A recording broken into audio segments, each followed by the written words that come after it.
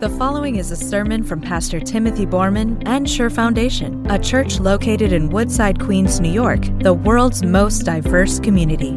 For more information and for more audio content, go to sure-foundation.org.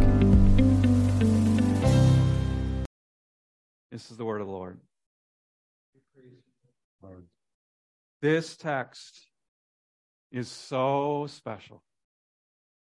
And I know I say that every week, and I mean it every week, but this is the mountaintop. This is climactic. And not just for like the doctrinal, the teaching content of it. What we might call like the high Christology that Jesus is Lord of everything, heaven, earth, under the earth. He's Lord of everything. That this is our God. This is special for another reason. Because here, arguably only here, do we get insight into the very thoughts of Jesus as he went through Holy Week. I mean, you might compare this little lesson to Oprah sitting on a California hillside doing that interview. You know, the way that she does. She just pulls it out of people. And what were you thinking when you did that? It's like we get to go behind the scenes, and the NIV calls it his mindset in verse 5. But we might call it his, as one lawyer I remember said it's his considered judgment, like it's his thoughtfulness, his careful thought that drove him through the nails, through the crown of thorns, through even crucifixion on a cross. It's his considered and careful thought that carried him all the way through. We get to see just what that one big thought was. And that's special. And it's also life-changing. It's not like we're going to listen to this thought and then have water cooler conversations and gossip about it. This is actually a thought that the Apostle Paul says that we too want to think. That's what he says, right? In your relationships with one another, have the same mindset, the same driving thought about the way that you live life as Christ Jesus. And we get that thought. We get that thought if you just move a little bit into verse 6, we get the thought because what Paul says is this, that who being in very nature God did not consider. So there it is. That's a thought word. That was what was running through his mind. Like this is what he thought. He thought to himself, I'm God. I deserve to be in fellowship with the Holy Trinity. I have everything, and I can use that to my own advantage. I can be comfortable. I can sit in heaven and do nothing about it, but I won't. I will do what it takes, this is his thought, to save them. I will set aside my interests and my advantage for them. So I want you to hear this well.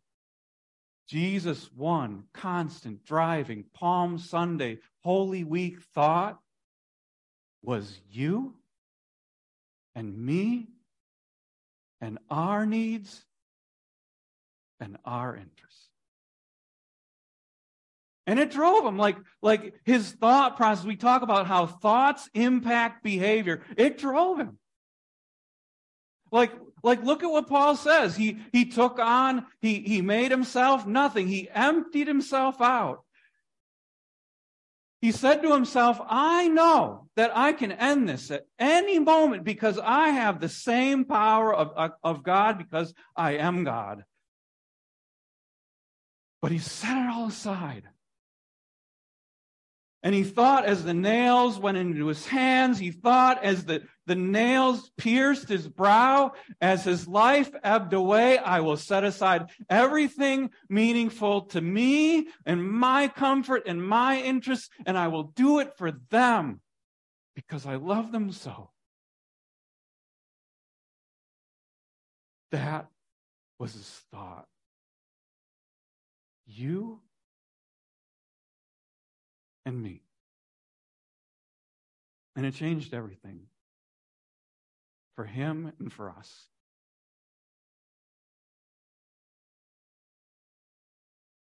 Is that also your thought? He wants you to think about that. He wants you to think, do you go through life like Jesus did? And is it your one driving, constant thought that I want to set aside everything that matters to me, my comfort, my ambitions, and just lay it down for them? Because that's what Jesus did. I want to make 3 observations, 3 simple observations. 2, I want to push you along.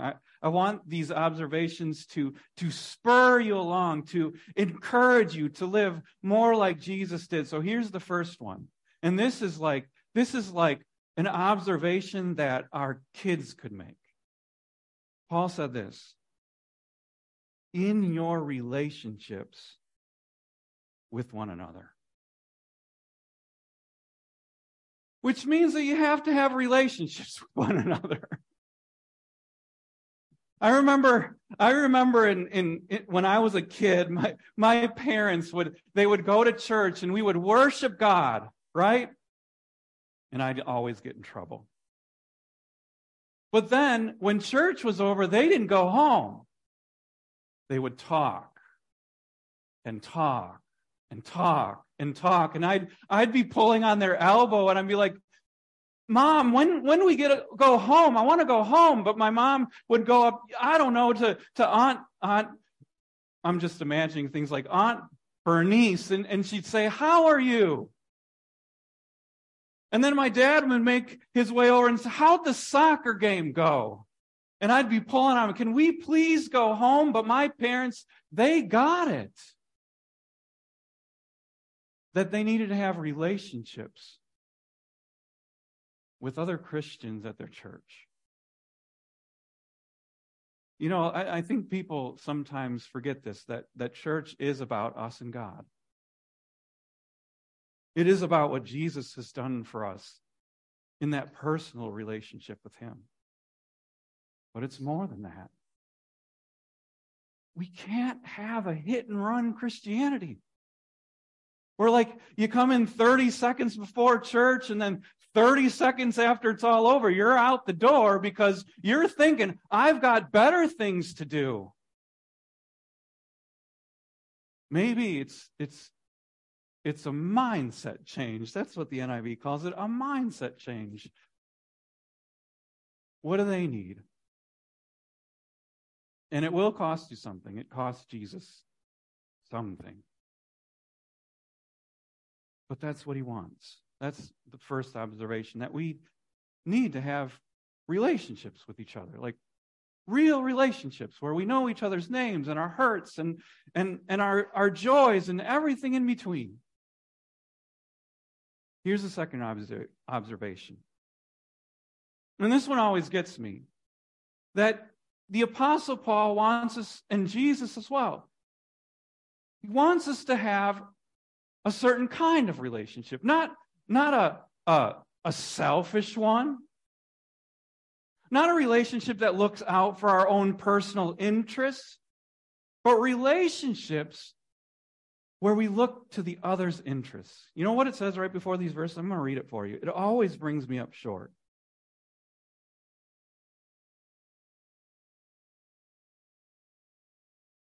Do nothing out of selfish ambition or vain conceit. Rather, in humility, value others above yourselves, not looking to your own interests, but each of you to the interests of others. Which means that we can't have people who come to church and talk only about themselves, or somebody who's a know-it-all, or somebody who thinks that their opinion is the only one that matters. What Paul is saying is value others above yourselves, and don't think too highly of yourselves. Don't do it. You're not as great as you think, but instead value others more, certain kinds of relationships for the benefit of others, just like Jesus. And here's the third observation that I have for you, and I pray that this comforts you greatly. Jesus has lifted us up. Like, he took our place and suffered the wrath that we deserved. And we have become, by his blood and by faith, sons and daughters of the Father. Which means that you are now in a new and different and beautiful relationship with each other. You are brothers and sisters of the Lord Jesus, forgiven and redeemed and made new. And I pray that this Holy Week, you rejoice in that. Amen.